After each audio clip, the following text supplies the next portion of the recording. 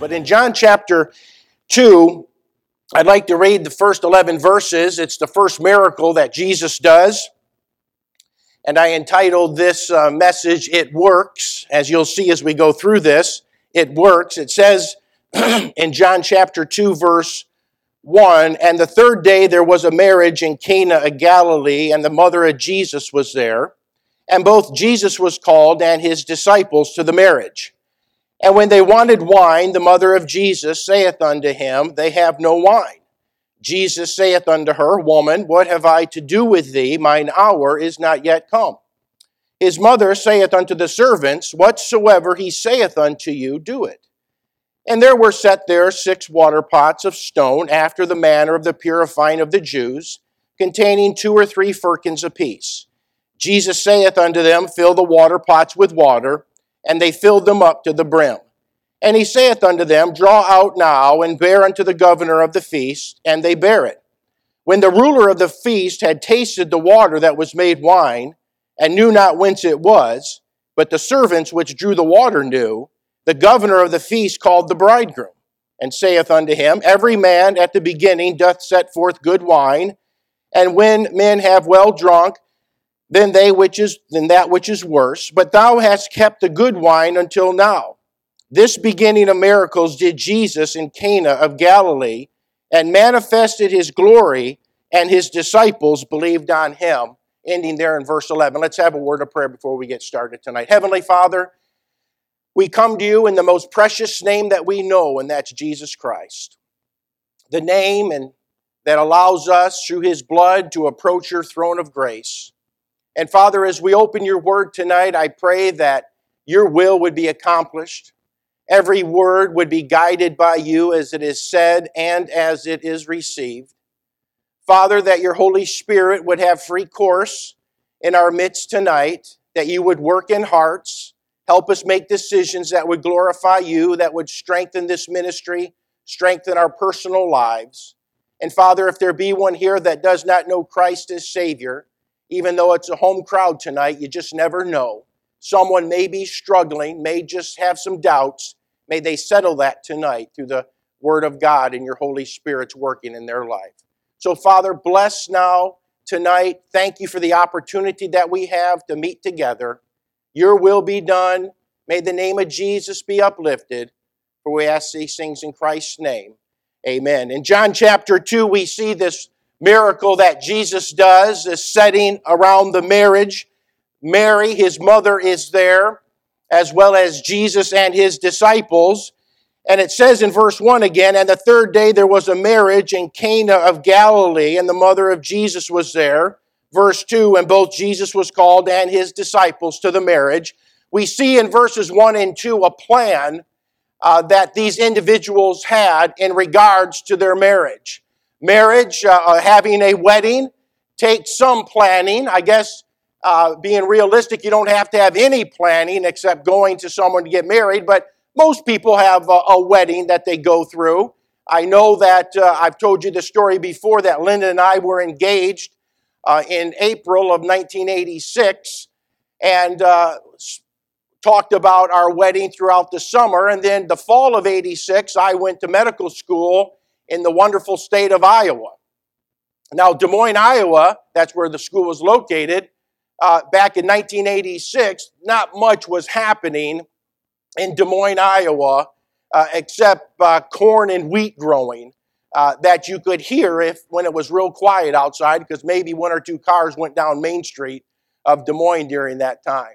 But as I was out there, and I was studying, obviously, and cooking for myself and cleaning for myself and washing my own clothes and doing all the chores around the apartment that I had off campus, Linda and my mom and dad came out to visit in October. I had started school middle of August. They came out in October, and we were talking. Linda and I took a walk, and we were talking, and she was asking, well, what about, are we going to wait until June of 87? That was another 9-10 months. And so I was kind of getting a vibe, I think you understand, that this should happen sooner rather than later. And then as I received that vibe, a strong vibe, I thought to myself, boy, I could receive a lot of help out here if I were to get married, because it was already solidified in my mind that Linda was the one God wanted me to marry. So that decision was already made. It was just the finality of the date. And so in October of 86, we decided to get married at Christmas break, when they still called it Christmas break. And so Linda had about 2 months to plan everything, and basically she did 99.9% of the planning for the wedding. I did the 0.1%, and that was show up on December 27, 2000, or not 2000, but 1986, December 27, 1986. It'll be 32 wonderful years that we've been married, or at least I've been married with her. I hope she has the same sentiment as I do. But a lot of planning went into that, and we planned for everything. I think as junior high students, you start kind of planning, or I certainly did when I was 12 years of age. That's when I believe I started to think about becoming a doctor, and so you start thinking about what courses to take in junior high and high school. You start planning your college, you start planning your career, and you start planning all these things. But lo and behold, when we plan things, problems happen, do they not? And that's what happened in this scenario in chapter 2 of the book of John. Problems happened. It says in verse 3, and when they wanted wine, the mother of Jesus saith unto him, they have no wine. They ran out of wine. And problems happen. I remember back in Michigan when I was practicing medicine and still assisting in surgery, we had a surgery that started at 8 o'clock in the morning. That was the scheduled time. It was a man that had lung cancer. The cancer was very close to his aorta, which is in the center of your chest, running down through the center of your abdomen before it splits off into the iliac arteries, which flow down both legs. And so what we plan to do is we plan to do radiation therapy to shrink the lung mass or the lung cancer, because it was quite large and it was surrounding or adjacent to the aorta. So we figured we would radiate that mass to shrink it so that it would be less intrusive of a surgery. And so we did that. We planned for the surgery at 8 o'clock in the morning. And so it started roughly at 8 o'clock in the morning. And as we opened up his chest and started to dissect through the mass that was in there, it took several hours to very tediously go through what we were doing. And as we found out, that radiation therapy had melted that mass. It's made it smaller, but it melted it to other tissue that was adjacent to it. So as we were dissecting it out, lo and behold, we're standing there, obviously in our positions by the table with the man laying there. A little piece of that tumor had melted against the aorta and attached itself. So as we peeled that piece away, try to guess what happened. A piece of the aorta came off too. And there's a song about a fountain of blood drawn from Emmanuel's vein, but there was a fountain of blood drawn from this guy's aorta. And so there were 3 doctors in the surgical area that were doing the surgery, me being one of them, and none of us had the expertise of sewing up the aorta, because you have to do it in a very specific way. So for 1 hour, each one of us took turns putting our finger over that hole until a vascular surgeon could be summoned to the OR suite, take care of that problem, and then the 3 of us went back to the original problem or the original plan that we had, but we ran into a problem. We started that surgery at 8 o'clock in the morning. We walked out at 4 o'clock in the afternoon.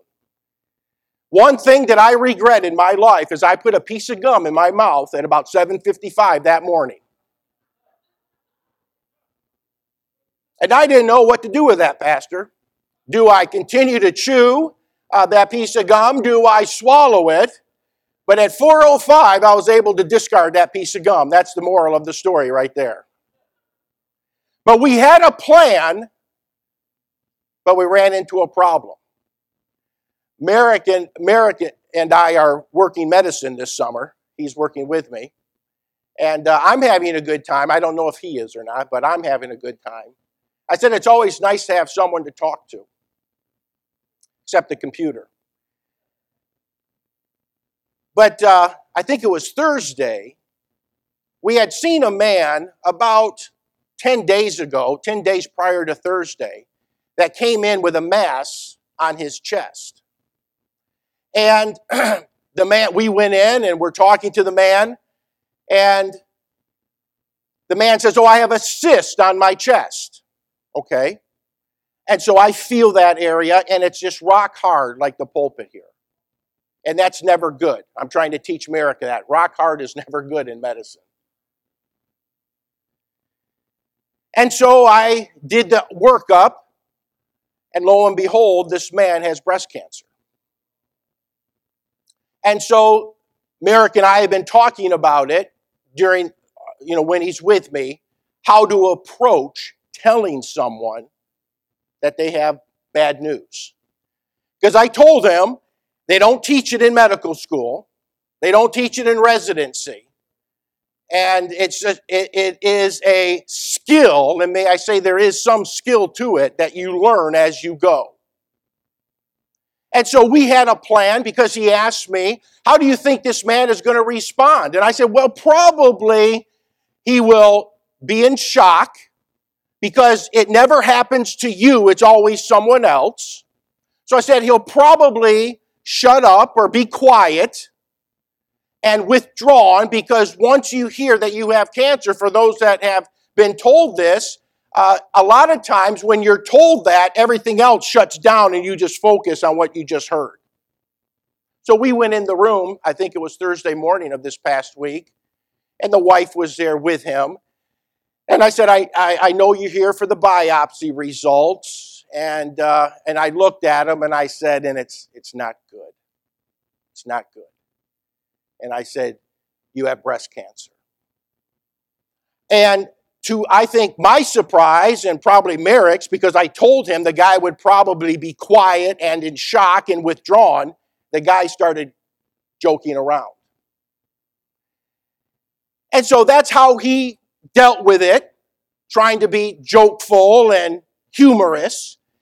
And after so Merrick and I had a plan of telling him this, and kind of a problem happened in that the guy, instead of being in shock and quiet, was being jokeful and humorous. And I told Merrick it's just his defense mechanism of being told, probably a defense mechanism, being told bad news and not knowing how to respond. And so he started to joke around and being humorous. But we had a plan, ran into a little bit of a problem, like they did here in John, chapter number 2, with the wedding. Is we all have plans, right? We have plans after church tonight, I'm assuming. Most of us make plans. I have a plan tomorrow to get up, go to work, and do my job. But a lot of times, problems happen. And so we see now, not only that we have plans and that we have problems, but I want to talk now about the principle that we find here in John chapter 2, which I find very, very fascinating. Because Mary tells Jesus in verse 3, the last phrase, "They have no wine." And then Jesus comes back in verse 4 and saith, "Woman, what have I to do with thee? Mine hour is not yet come." Now we understand this verse because we know it was not the time for Jesus to be glorified. It wasn't his time to be made manifest. But realize Mary did not have the knowledge that we have. And so Mary says, "They have no wine," in verse 3. And then Jesus comes back, "Woman, what have I to do with thee? My hour is not yet come." You imagine Mary going, "What? What are you talking about, Jesus? I said they have no wine, and you come back, 'Woman, my hour is not yet come. What have I to do with thee?' What in the world does that mean?" You understand? Have you ever been in that predicament where someone says something, you've asked them a question, and they come back with an answer, and you go, Did you hear the question that I posed? And I can see Mary doing the same thing, but I believe Mary probably had experience with Jesus saying things that she did not fully understand as she raised the Savior, as Jesus was in her house for multiple years, and she probably heard statements made by Jesus that didn't make a whole lot of sense. But then here's what she says to the men in verse 5, and this is the principle. His mother saith unto the servants, whatsoever he saith unto you, do it. I can see Mary going, hey, for the years that Jesus was living with me, he would say to do something. I didn't understand it. It didn't make sense to me. It didn't feel good. It wasn't logical. It wasn't academic. But all I know is if I did what he said, it worked. And that's what we're getting at here in verse 4 and 5, the principle, whatsoever he saith unto you, do it. Mary saying, whatever he says, it works. And as I said before, it may not be in human logic, or it may not be in accord to your academics. It may not fit the emotional aspect of your life at the time, but if Jesus says to do it, you need to do it. It may not feel right, as Pastor was saying this morning. This world wants to say that how can it be wrong if it feels so right? But my friends, even if it comes from Jesus Christ and it may not feel right, it may not meet your emotional makeup at the time. If Jesus in the Word of God says to do it, then do it. It works. That's what he's talking about here. And you think about creation. You know, I was watching something recently that said we're all animals. That human beings are just another species of animal. And I know you've heard me say this before, but we're not animals. I am not an animal. I'm not a part of the animal kingdom. Because you and I are made in the image of God. And God is not an animal. And evolution is a religion supported and taught by the government. And so it tells us in Colossians 1:6, and all things were created by him and for him. It just works. That's what happened. We were created. This world was created. Think about the Holy Spirit. The Holy Spirit, the Bible tells us in John 14, chapter 14, also in John chapter 16, that the Holy Spirit will be with you and he will be in you. Don't let anyone tell you that you don't have the Holy Spirit once you're saved. Salvation works, but it makes no sense to me. I can't make sense of salvation. How that me, a sinner, can be a child of God if I place my faith in Jesus Christ. I don't understand. But it works. How can for whosoever shall call upon the name of the Lord shall be saved. It's not for a select few. Some are not selected to heaven. Some are not selected for hell. I believe God has selected all to go to heaven and given us the choice if we want to go or not.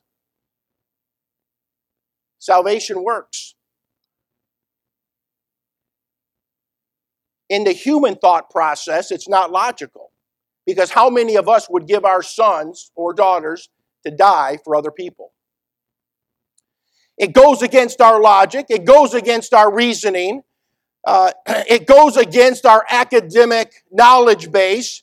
But as Mary, woman, what have I to do with thee? My hour's not yet come. What have I to do with thee? Mary going, what is he saying? But then she turns around and tells the servants, whatsoever he saith unto you, do it. And the same as well salvation. You may want to try to academically understand it. You may want to try to logically understand it. You may want to try to reason it out of your own reasoning. I know God tells us to come together and reason with him. But my friends, it is by simple childlike faith. You trust in the finished work of Jesus Christ and you shall be saved. And saved forever. You think about the crucified Christian life. That goes against what we're taught in our humanistic philosophy today. Die to yourself daily? No, you're supposed to live for yourself. You're supposed to live for your dreams. You're supposed to be self-promoting, self-lifting up, and in essence, selfish. But God tells us differently, doesn't he? That's why Paul told the Galatians, I am crucified with Christ. In Galatians 2:20, I am crucified with Christ. Nevertheless I live, yet not I, but Christ liveth in me. And the life which I now live in the flesh, I live by the faith of the Son of God, who loved me and gave himself for me. I am crucified with Christ. Paul told the Corinthians that I die daily. You say, but it doesn't make sense. It's not logical. It's not reasonable. But the Bible says it. Jesus has said it. And therefore, according to his mother and according to the Word of God, it works.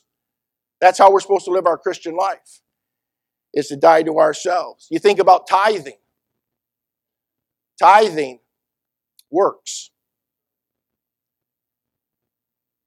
Our accountant, last time that we went, which is always a pleasure at tax time, it's really sobering, is it not, how much money they take out of your paycheck? And then they want more. But that's another issue. I don't want to get bitter tonight. I don't want to get bitter. That's an easy button pusher for me. As Pastor said, his wife knows how to get him angry. Yeah, all the buttons. And I'll let you know one of those buttons is that tax burden. That's something else. I don't even like to look at it, but that's another story, like I said. But she says to us, oh, you're tithers. In a not nice way. Oh, you're one of those. But I'm going to tell you this, and I think you know this for the crowd that's here tonight, and you've heard it said many other times, 90% with God goes further than 100% without God's blessing. But you tell that to other people, you mean you give 10%. I believe tithing, according to the Bible, is 10% of your gross income. That's how I believe it's taught. Amen? You tell that you're giving 10% of your gross income to a church, to the local church, they think you are absolutely crazy. But it works. Because Jesus says it works. I think about, as I deal with people with addiction, whether it be drugs, alcohol, pornography, whatever it might be, I believe all sin is potentially addictive. As you dive into it, you lose control over it, and it controls you. And we can do a bunch of things and give a lot of things and give advice and counsel, but I believe one of the first steps is knowing Jesus Christ as their personal Savior and walking with the Lord Jesus Christ, because it works. You tell that out in the secular world, they don't want to hear it. But according to the Bible, it works. And like Mary said, they have no wine. Woman, what have I to do with thee? My hour is not yet come. And then after she kind of shakes her head and goes, man, I don't know what that means. But then she tells the men, whatever he's about to say, whatever it is, whatsoever he saith unto you, just do it, because this works, what he says. You think about Joshua and Jericho. I saw there was a special on one of the TV channels that has documentaries, and it was about ancient battles. And it said that the program said it was about Joshua and Jericho. I said, well, that's going to be interesting. I want to hear that. And so they detailed the city and the walls, how thick they were, how tall they were. They went through all the archaeological issues to set the tone and set the standing of what was going on. And then they said, well, the walls really didn't come down. It was figurative. And what happened, and obviously they were eyewitnesses, so they know exactly what happened. What happened is, if you remember, Rahab had that red cord in her window so that when they came into Jericho, they would know where she was and her family so that they would not be destroyed. So what they said is that, you remember the nation of Israel, the army of Israel, would walk around Jericho once a day for 6 days, and on the seventh day they went around 7 times.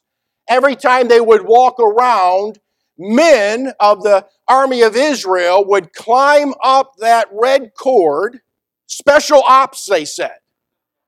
These were special op Israeli army. They would climb up that red cord into where Rahab lived and hide. And over the 7 days, enough men were able to get up into her area to start warfare inside Jericho, ultimately open the gates for the rest of the nation of Israel to come in. Let me tell you this. The Bible says the walls came tumbling down, and that's exactly what happened. Because when God says walk around the city once every daily for 6 days and 7 times on the last day, and shout and blow your trumpets and the walls will come down, I don't care if it doesn't make sense to us. I don't care if it's not logical, it's not reasonable, it's not academic. It's going to happen because God said it's going to happen. You think of Gideon. Gideon, fighting the Midianites, had an army of 32,000 men. And God whittled it down to 300. Because God wanted them to know that it was not their power, their might, their ingenuity, their strategy, but it came from God. I'd rather go into battle with 300 and God than 32,000 without God. But I find this fascinating when Jesus, they have no wine, Jesus. Woman, what have I to do with thee? Mine hour is not yet come. Mary going, what in the world is he talking about? I told him there's no wine. And he comes back with this statement. I can't make sense of it. But then in verse 5, she says, whatsoever he saith unto you, do it. And these men, as we're going to find out, did exactly what Jesus said to do, and a great miracle happened. Look at verse 7. Because what I find is these people had a plan. They ran into a problem. There's the principle that we just talked about, which is the main thrust of the sermon. But then these men responded in passionate obedience. Look at verse 7. Jesus saith unto them, fill the water pots with water, and they filled them up to the brim. Many Christians today are filling their water pots half full, 3/4 full, a quarter full. I love what these men did. Mary tells these men, whatsoever, I don't understand what he just said. Mary saying, I don't have any idea what he just said. But what I'm telling you men, whatsoever he saith unto you, just do it. Because it works. And so these men, receiving that instruction, Jesus said, fill the water pots, and these men passionately obeyed and filled them up to the brim. They wanted to see what Jesus was going to do. And I want to fill my water pot to the brim because I want to see what Jesus and only Jesus can do through someone that is passionately obedient about God the Father and His Word. And so that's what they did. And then, as it says in verse 8, Jesus saith unto them, draw out now and bear unto the governor of the feast, and they bear it. And you walk through verse 9 and 10, and the water was made wine. And then look at verse 11, because I want to show you the results of this. And that what it does, it propels belief. This beginning of miracles did Jesus in Cana of Galilee, and manifested His glory, and His disciples believed on Him. See, when you have faith in what Jesus Christ says to do, whatever it is, man, it doesn't make sense. I don't get the googly feeling, good feeling sometimes. But as Pastor preached this morning, feelings can be a byproduct of your spirit's obedience. But it doesn't have to be. You go by obedience. You go, as Pastor said, by principle. You go by what the Word of God says, no matter how you feel about it. You know what the Word of God says is true. And that's what Mary says. Whatsoever he saith unto you, or may I say, whatsoever the Bible saith unto you, do it. Because it's the Word of God.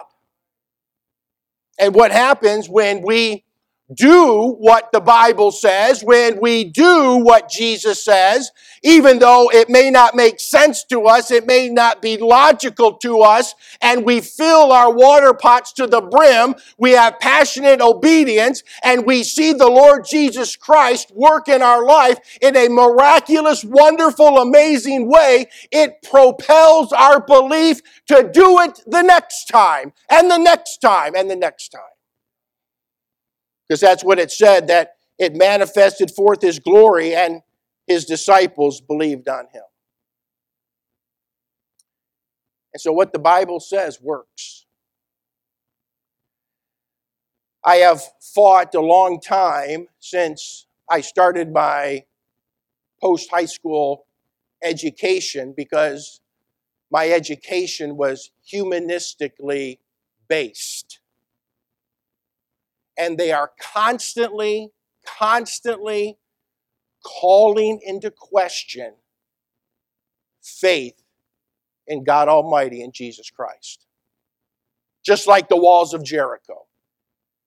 The special op Israeli army climbing up that red cord.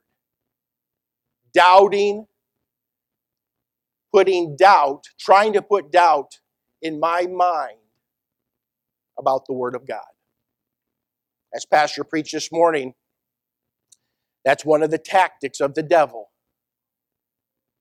He just wants you to start doubting or questioning the Word of God a little bit. And it's a slippery slope down from there. But I reaffirm constantly in my life, because of what I read on a daily basis in the medical journals, what you hear out there on TV, in the media, and all of this, questioning God, questioning the Bible. Oh, it's a historical book. It's not a spiritual book. People that pray, talk to someone they can't see, are psychotic. They need psychiatric care. Getting all that inundated on a daily basis, day after day after day. I get it. You get it. We need to constantly go back to John chapter 2. And even though Mary, when he said, woman, what have I to do with thee? My hour's not yet come. What does that mean? I don't know, Mary is saying. But Mary says, even though I have questions, even though it doesn't make sense, whatever he says to do, do it. Because it works. And I pray that if there be someone here tonight that has allowed some questioning to enter their life, well, Noah is a nice story, but it didn't really happen. It really happened because Jesus said it happened. Well, Abraham really didn't take Isaac to the mountain and almost kill his own son. How ridiculous of a story that is, I've heard. That a man, a dad would actually do that. But the Bible says he did that. And therefore what the Bible says is true. I've told you this before, reading the Bible through since I was age 15 when I made that commitment. God has never told us to understand everything he does, but he has told us to obey everything he says. So just let me leave you with that principle tonight. Sometimes, how did the walls of Jericho fall down? I don't know. I can't explain it. How did Noah build that ark with just himself and his 3 boys? I don't know, Pastor. I don't know how he did it. How did God create this out of nothing? I don't know. But I believe it. Because whatsoever he saith unto you, just do it. Stop the questioning. Stop the analyzing. And just do what this Bible says. Listen to Jesus' mother. Because she tells us tonight in the Word of God, whatever he says works. Let's have a word of prayer. Father, I thank you for the opportunity to preach your word tonight. It's a powerful book, powerful words. Father, help all of us here tonight. Squelch any questioning that we have, trying to logically figure out you, trying to understand everything, and just help us follow this principle that whatever you say, we're going to do it because it works. We do pray that if there be someone here tonight that is questioning their salvation, not sure of their salvation, that tonight they would solidify through the Word of God that they're a child of God through simple childlike faith in your Son Jesus. And Father, help your children tonight be strong in the faith. Help us do what you say by your grace and by your mercy. And we'll praise you for it in Christ's name. Amen. If you would like to know more about the Lord Jesus Christ, you may contact us at the church website, gospelbaptistchurch.com, or you can go to Facebook and type in Gospel Baptist Church, Bonita Springs, Florida. Also, you could call the church office at 239-947-1285. Thank you, and God bless.